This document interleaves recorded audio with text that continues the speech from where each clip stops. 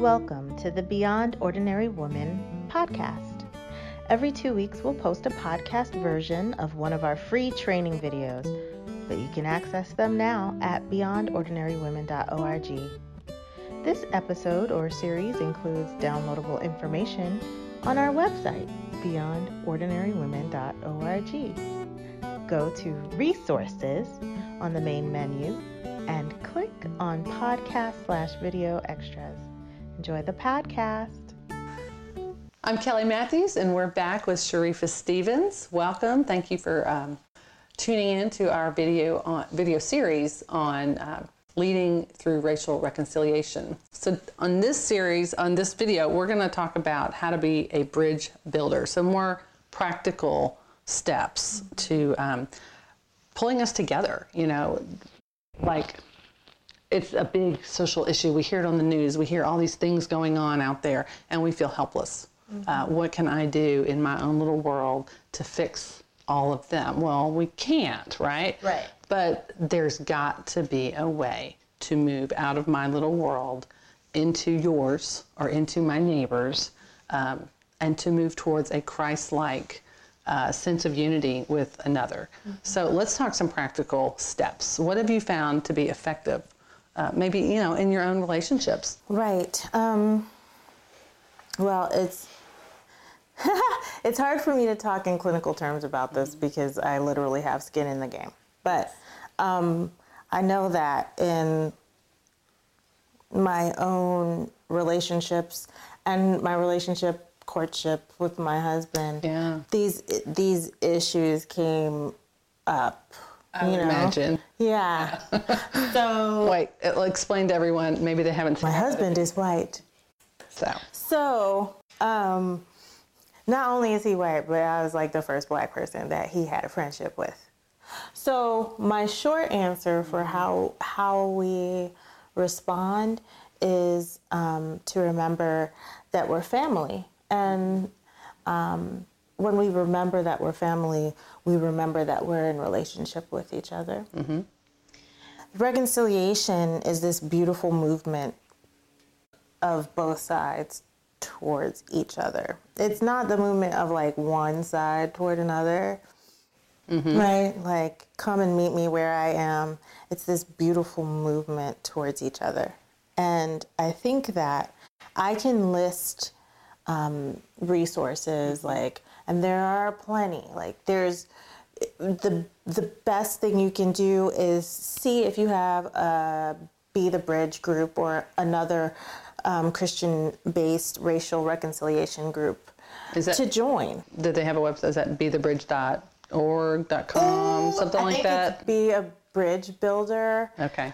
But I don't know, so check our resource sheet. Yes, we are going to have a list of all these resources for you. You could also find Be the Bridge on Facebook. Okay. And so that's a Facebook group that you can to join. What do they do? So this Be the Bridge is this intentional reconciliation via small group.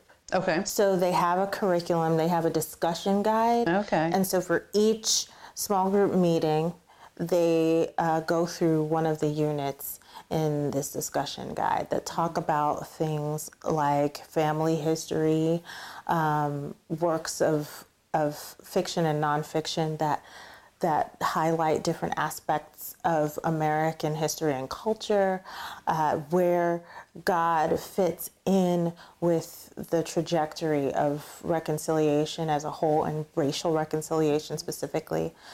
And it's a really good way for people who want to talk but don't know how to start to start. Okay. Because the curriculum is already there. One of the best ways, I think, one of the best resources that we have as believers is other believers. All right, explain. So one thing that benefits us all, not just white people, all people, is to have relationships with other people.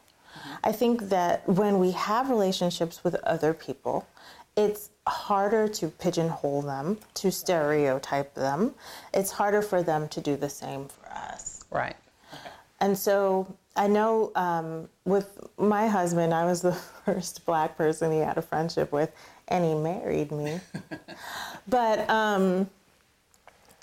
that relationship that we developed was a hard-won relationship, in that he and I both had to work through what our differences were, whether those differences were scary or whether they were just cultural differences. And in the course of that relationship, the differences became normalized. Like these differences are not sin, right? Right. So whether it's dating or not, or just friends, or Right. getting to know someone of a different race, Right, I am that's not kind advocating of dating as let's be thank you. But all relationships, we're going to be enriched by people from a different culture, different race, different country, whatever. Yes. So being open to something different is key. Right, and by the same token, you said we'll be enriched, so we will be impoverished. If we don't. Right. Yes. This is actually really self-interested.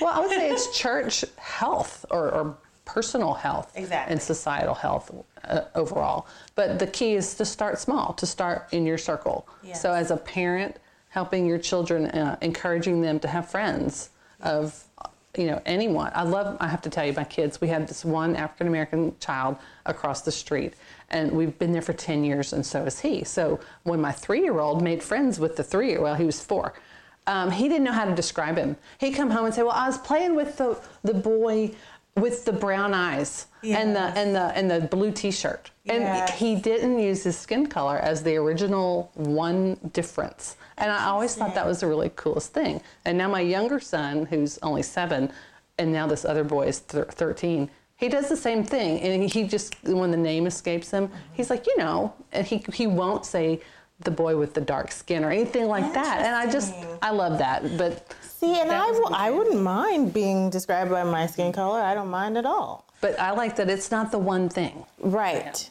Because that's my friend. Yes. That's the first thing. Right. But part of how we normalize is to have the conversations, because we usually don't discuss the things that are taboo. Okay. And so the more we talk about it, the person with the brown eyes, or the person with the caramel skin, or the person with the strawberry blonde curls, Yeah, these are all aspects of image bearing that we all have. And it's unique, and it's beautiful, and it's not sin. Right. So even if your babies did say, oh, the boy with the dark skin, oh yeah, I know who you're talking about. Yeah. Because we do. Right. Right. Yeah, I like that it's not the only thing they know. Right. Or it's just not a like person. shock gasp. Right. Yeah.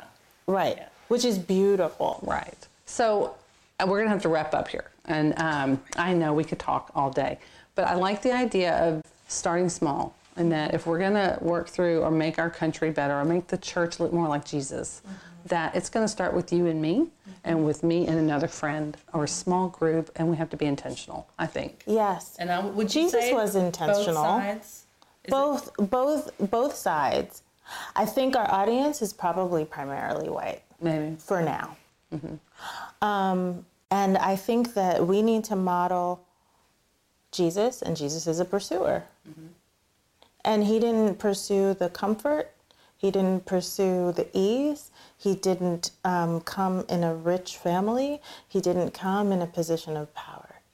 And so if Jesus is a person who came to seek and save and scraped the margins and wanted to go make sure the entire world was included in that salvation, then this is how we operate. This is how we as his followers operate as well.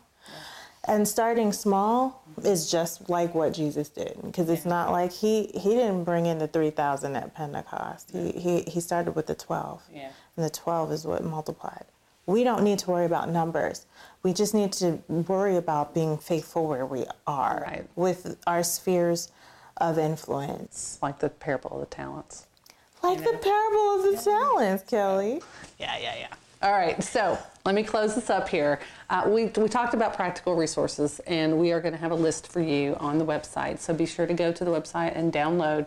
There'll probably be, organizations you can turn to, books you can read, videos you can watch, that sort of thing. So we encourage you to go to that and contact the ministry if you want to speak further about this issue or ask questions and seek more resources or counsel. So thank you, Sharifa, for joining Kelly. us. It was a pleasure. Really good. So, and just amazing. Thanks for listening to the Beyond Ordinary Women podcast. You can find more podcasts and information about women in leadership by going to beyondordinarywomen.org. This podcast was produced by Beyond Ordinary Women Ministries. Our production team includes Evelyn Babcock, Kay Daigle, Kay Halligan, Deborah Herring, Sharifa Stevens, and John Sparks. Theme music, Back in Stride by Don Miller, used by courtesy of Christine Miller.